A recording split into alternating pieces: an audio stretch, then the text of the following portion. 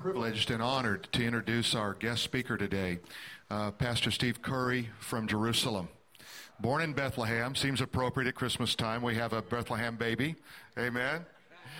But I was introduced to him through our friends Chris and Kristen Wolf, or her on the front row here. Would you guys stand up and just kind of, you guys know them. They've been a part of Influence from the beginning. And they met him in Israel just this year and said, you've got to have this guy speak if he's in town. And so we began to correspond. And he's got an amazing story of how God just redeemed his family and now is doing this great work in Israel, in Jerusalem, against all really the odds in terms of the world, but yet God is just prevailing, and I believe he's got a prevailing message for us. They're doing something in Jerusalem right now he's going to tell you about. I want you to pray and just seek your heart. If you want to encourage them in prayer or in giving, you can do that. Here's information. But they're seeking to establish what is the largest Christian work right now in Jerusalem. And you're going to hear more about it. I want you to put your hands together, and would you honor Pastor Stephen Curry as he comes to speak to us today. Got a video first, he says, so let's watch the video, and then Pastor Stephen will come here in just a moment, okay? 1987, the First Intifada. Christians leave the West Bank in record number after surviving the Palestinian uprising against Israel. Once, Bethlehem was 80% Christian, but 3 out of 4 Christians have evacuated. Bethlehem is now 80% Muslim.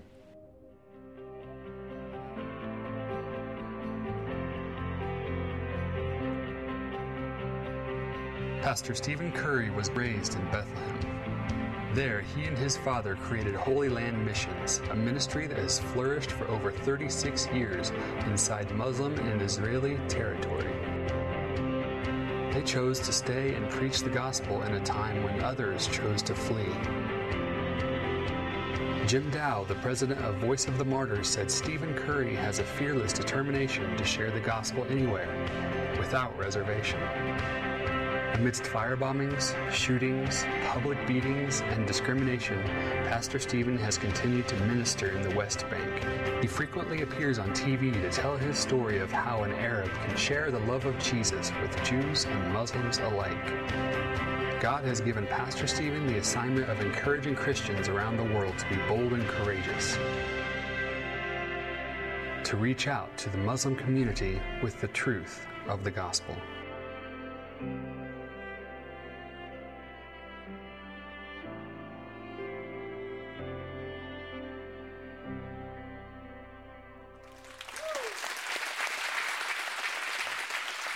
Good morning. We worship a risen Savior, amen? I know he's risen because I'm from Jerusalem. The tomb is empty, amen? I will be joining you on staff. No, I'm just joking. You guys got a new worship leader. You guys got a new lead pastor, so I thought might as well. But no, you know, we worship the same King, amen? Jerusalem, Bethlehem, U.S., regardless where you are, we worship the same King. And that's the beauty about this. And I love the journey where the Lord brought me here, because I first met a Christian in Bethlehem. They came with a beautiful group, which I think most of them were Pastor Phil's Timothy's. I mean, these are young people that talked about you. And Chris really has been talking about Influence Church. And then here I am today, from Bethlehem meeting Chris to having coffee at Starbucks in this area with Pastor Phil. What a small world. It really is a small world, isn't it? I want to start with one thing, and I hope this sticks within you. If you don't get anything from what I say today, just get this statement in your heart. Christ is not a product. He is a process.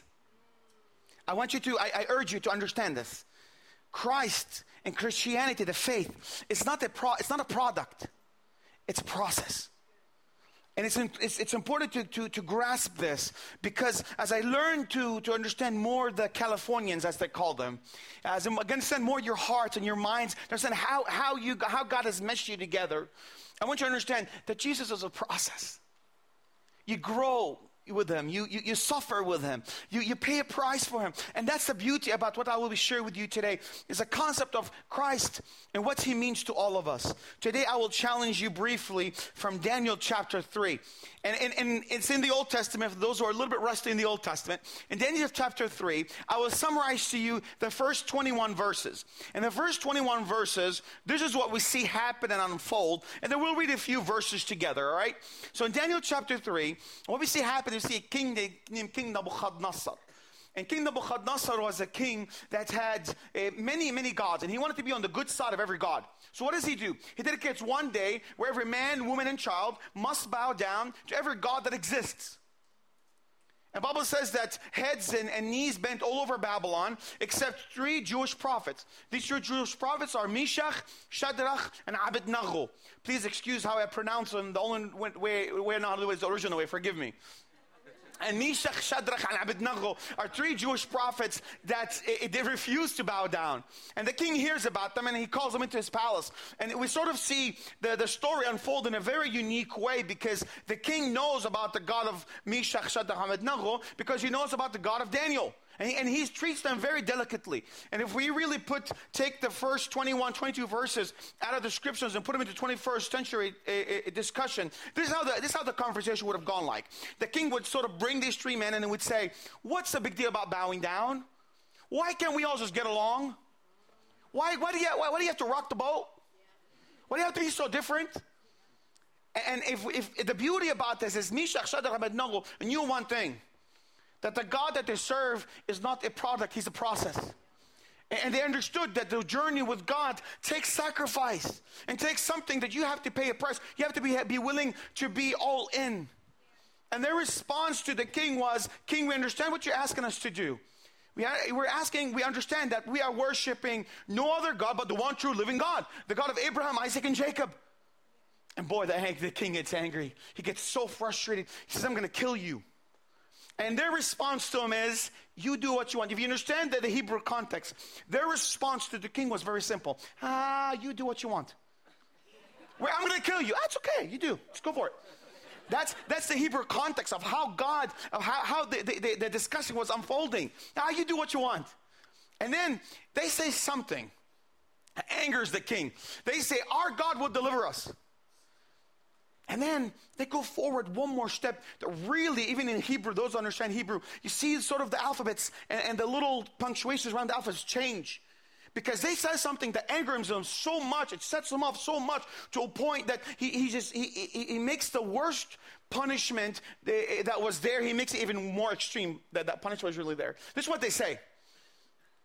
Even if our God doesn't deliver us, we still will worship no other God but the one true living God. Now that word, even if, in Hebrew, in some contexts, it doesn't exist because that's lack of faith. But in his eyes, it's blind faith. They say, our God is going to deliver us regardless, even if he doesn't. To him, that confuses him. He gets so angry, he says, I'm going to punish you now. And the Bible says that he commands the fire that was originally going to heat it up and going to kill them and burn them in. He heated up the fire 7 times. Are you with me? So he's angry, he's frustrated because he doesn't understand their mindset. He doesn't understand where they're coming from. You're willing to put your life on it, and even if that doesn't work, you're still going to...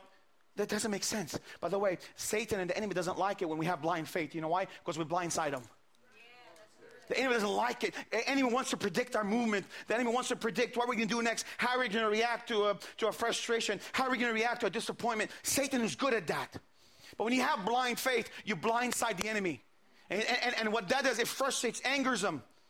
And the Bible says that he heats up the fire 7 times. You have to understand one thing, the irony about 7. Many of you probably know this. 7 is God's perfect number, right? It's 7. And he heats up the fire 7 times. Now, he doesn't understand that when he heats up the fire 7 times, he begins a miracle.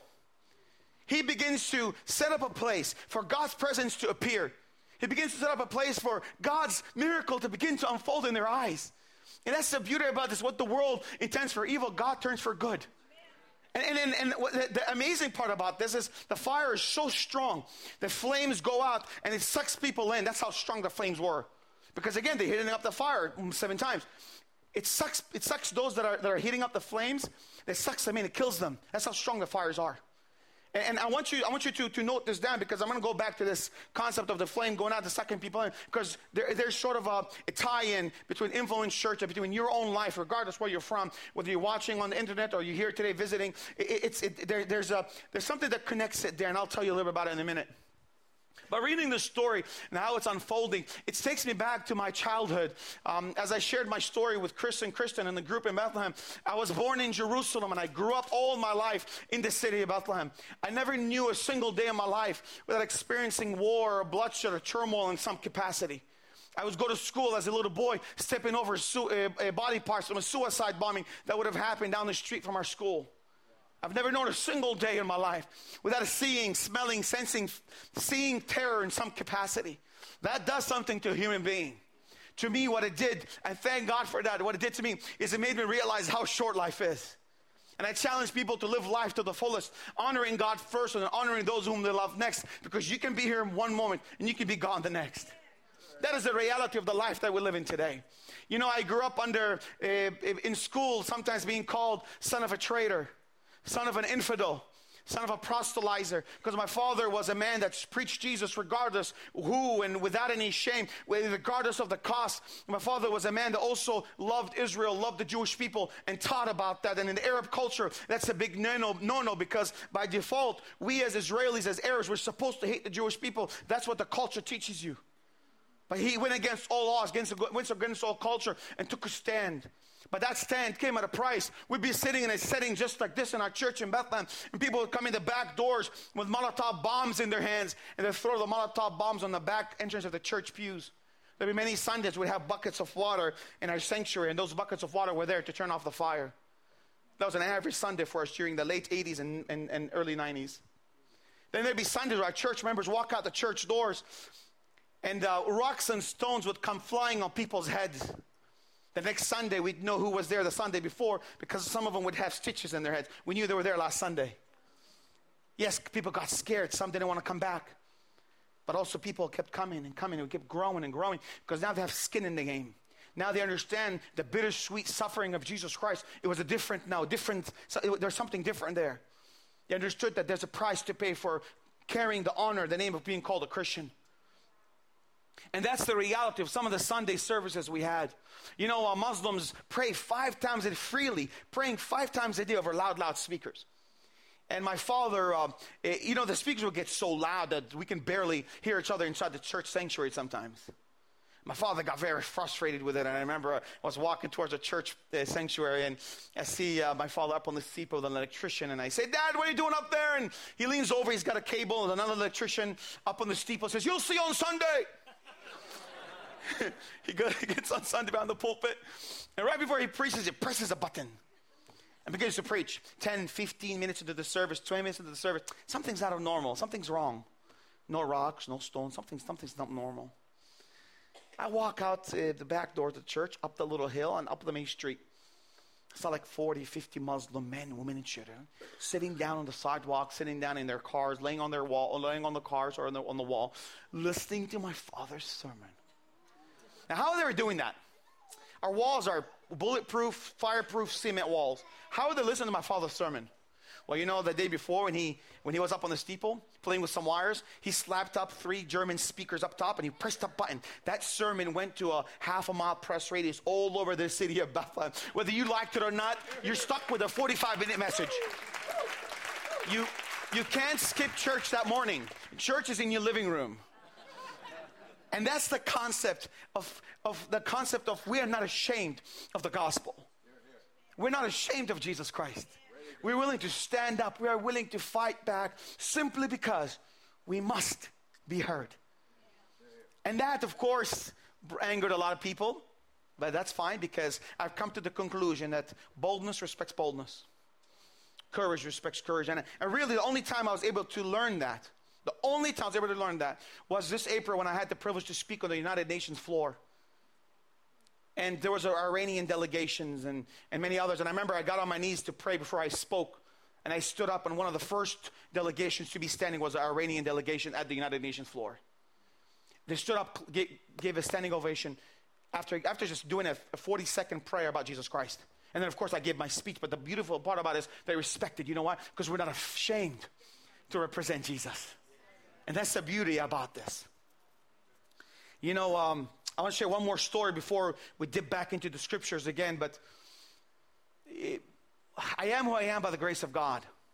I'm nothing without him. He has stitched me and stitched you together in his own unique way because he loves you. At age 16, a young Muslim came to us wanting to learn about Jesus. And after 2.5 weeks of worship, discipleship, talking about Jesus, he disappeared on me. I began to wonder what happened to him, why he's not coming back. We had a beautiful time talking to 3, 4 a.m. in the morning, sharing about Jesus. And why would he disappear? I couldn't go knock on his door and say, hey, man, where you been at? Because he lives in a Muslim community. If I would do that, then I would expose him. And I remember what happened to him was, and I found this out about a week after this happened to him. This is what happened to him. His mother found his Bible.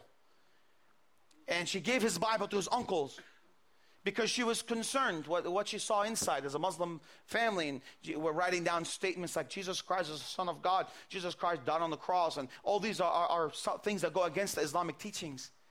And they were very scared, and his uncles put him in his house arrest in his bedroom for 3 days.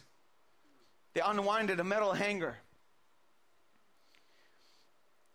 And they began to lash him and beat him over and over and over again. Deny Jesus, deny Jesus, deny Jesus. That way they were beating him to the ground. He kept telling them, give me something to replace the peace, the joy that I have with Christ. Until then, don't ask me to give up the only thing that gave me peace. They unwinded his metal hangers, and those things, they leave welts and stings. And deny Jesus, I tell him, you're disgracing the family, you're disgracing the honor. Not one single time would he deny Jesus Christ. He kept telling him, give me something to replace equally the eternal peace and joy I have with Christ. Until then, don't ask me to give up the only thing. His uncles got together and said he's been brainwashed. The real problem isn't him. The problem is the people that are brainwashing, which is the people like me who are evangelizing. And I remember was walking down the church street towards a church in Bethlehem, the same church that Chris and Kristen visited us in Bethlehem. And I was walking towards, I could see the building. And a person comes up to me and says, are you Stephen? I said, yes. And I thought he wants directions to the church or wants to sit down and talk about Christ. And I remember I said yes to him. And when I said yes, I felt something burning in the back of my head. I thought it's a bug or a fly. And I went like this here, and I felt something wet on my fingers, and I looked at them, and there was blood there. And everything just happening so quickly. I turned around.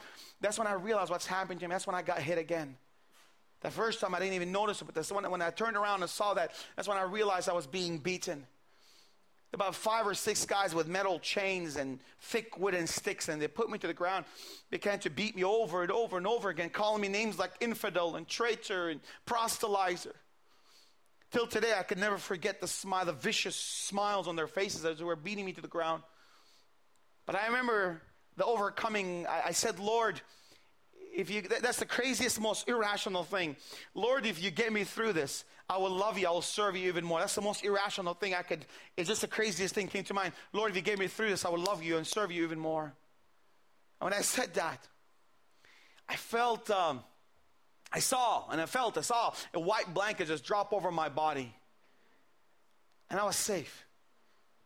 I was still cognitively conscious. I was still awake. I was still there. But all the pain was gone.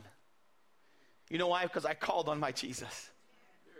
And I understood at that moment the psalmist when he was saying, even if I lay my bed in the pit of hell, thou art there with me also. I understood what the psalmist was saying, that regardless how low you are in life, how high you are, if you call on God with the right heart, with a righteous mind, God will respond, because that's his promise. He's a guy that God does not lie. He always keeps his promises. And afterwards, they picked me up and they put me in this big dumpster, and then they spray paint on this big dumpster. Look at this Christian, may he be an example in Arabic. And what they're trying to do is they're trying to say anybody that does what this guy does, evangelizes, this is the outcome. But see, they were intended to break me from loving Jesus and evangelizing, talking about Jesus. But all they did is they pushed me closer to love him more. And I am a better, stronger man because of that beating. In fact, I tell people, if it wasn't for that beating, I wouldn't be here today. It wasn't for that beating, I wouldn't today have the honor to oversee 11 active ministries in the land of Israel and in the West Bank Palestinian communities, teaching and sharing the message of Jesus Christ and who He is, what He's done for us on Calvary's cross. See, it's either you're all in or it's nothing. That's the reality.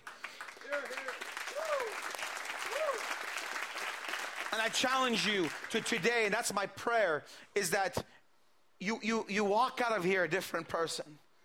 Today I challenge you to expect the unexpected. Expect God to do something in your marriage, God to do something in your faith. Expect God to do something in your life that you've never imagined, never thought before, and it's expected. And I want to take you into the psychology behind Meshach, Shadrach, and Abednego as we read verses 23 down to 25. Let's just pray before we read the scriptures. Father, we come before you declaring that you're a God that's real. Lord, we are humbled by your presence. Lord, I thank you for this beautiful church and Pastor Phil and just the beautiful, amazing people, Lord, here that are here coming to learn about you.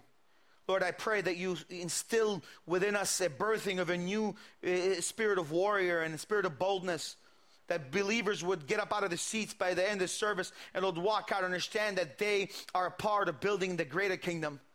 I pray today, Lord, that you heal the broken hearts and give us a new vision and a new understanding that although we are living on enemy's territory, give us understanding, Lord, that we've already won the battle. Lord, we pray for this. In Jesus' name I pray. Amen. So the three prophets are standing in front of Nebuchadnezzar, the king, all right? And it says here in verses 22, therefore, because the king's commandment was urgent and the furnace exceedingly hot, the flame of fire flew or killed those men that heated up the fires. That's what I was telling you about earlier, and we're going to touch on that a little bit. And 23, and these three men, Shadrach, Meshach, and Abednego, fell down bound in the midst of the burning fiery furnace. 24, then the king Nebuchadnezzar was astonished, and he rose up in haste and spake and said unto his counselors, did not we cast 3 men bound into the midst of the fire?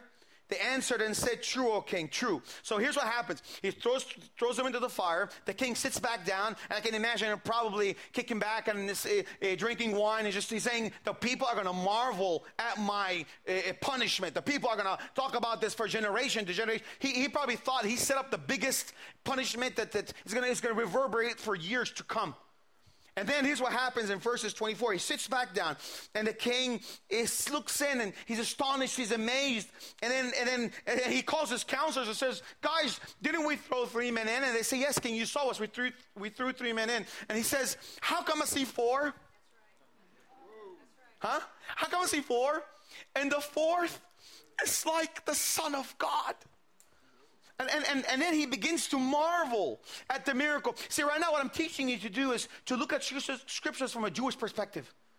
When you look at scriptures from a Jewish perspective, you begin to dissect every line, not only per se for the definition behind the Greek or the Hebrew context, but you begin to dissect it from a Jewish mentality, because the God that we serve is a God of Israel. The God that we serve is a Jewish God. The God that we serve is a God of Abraham, Isaac, and Jacob. And when you begin to look at the scripture, you have to understand, these 3 Jewish prophets, to them, God is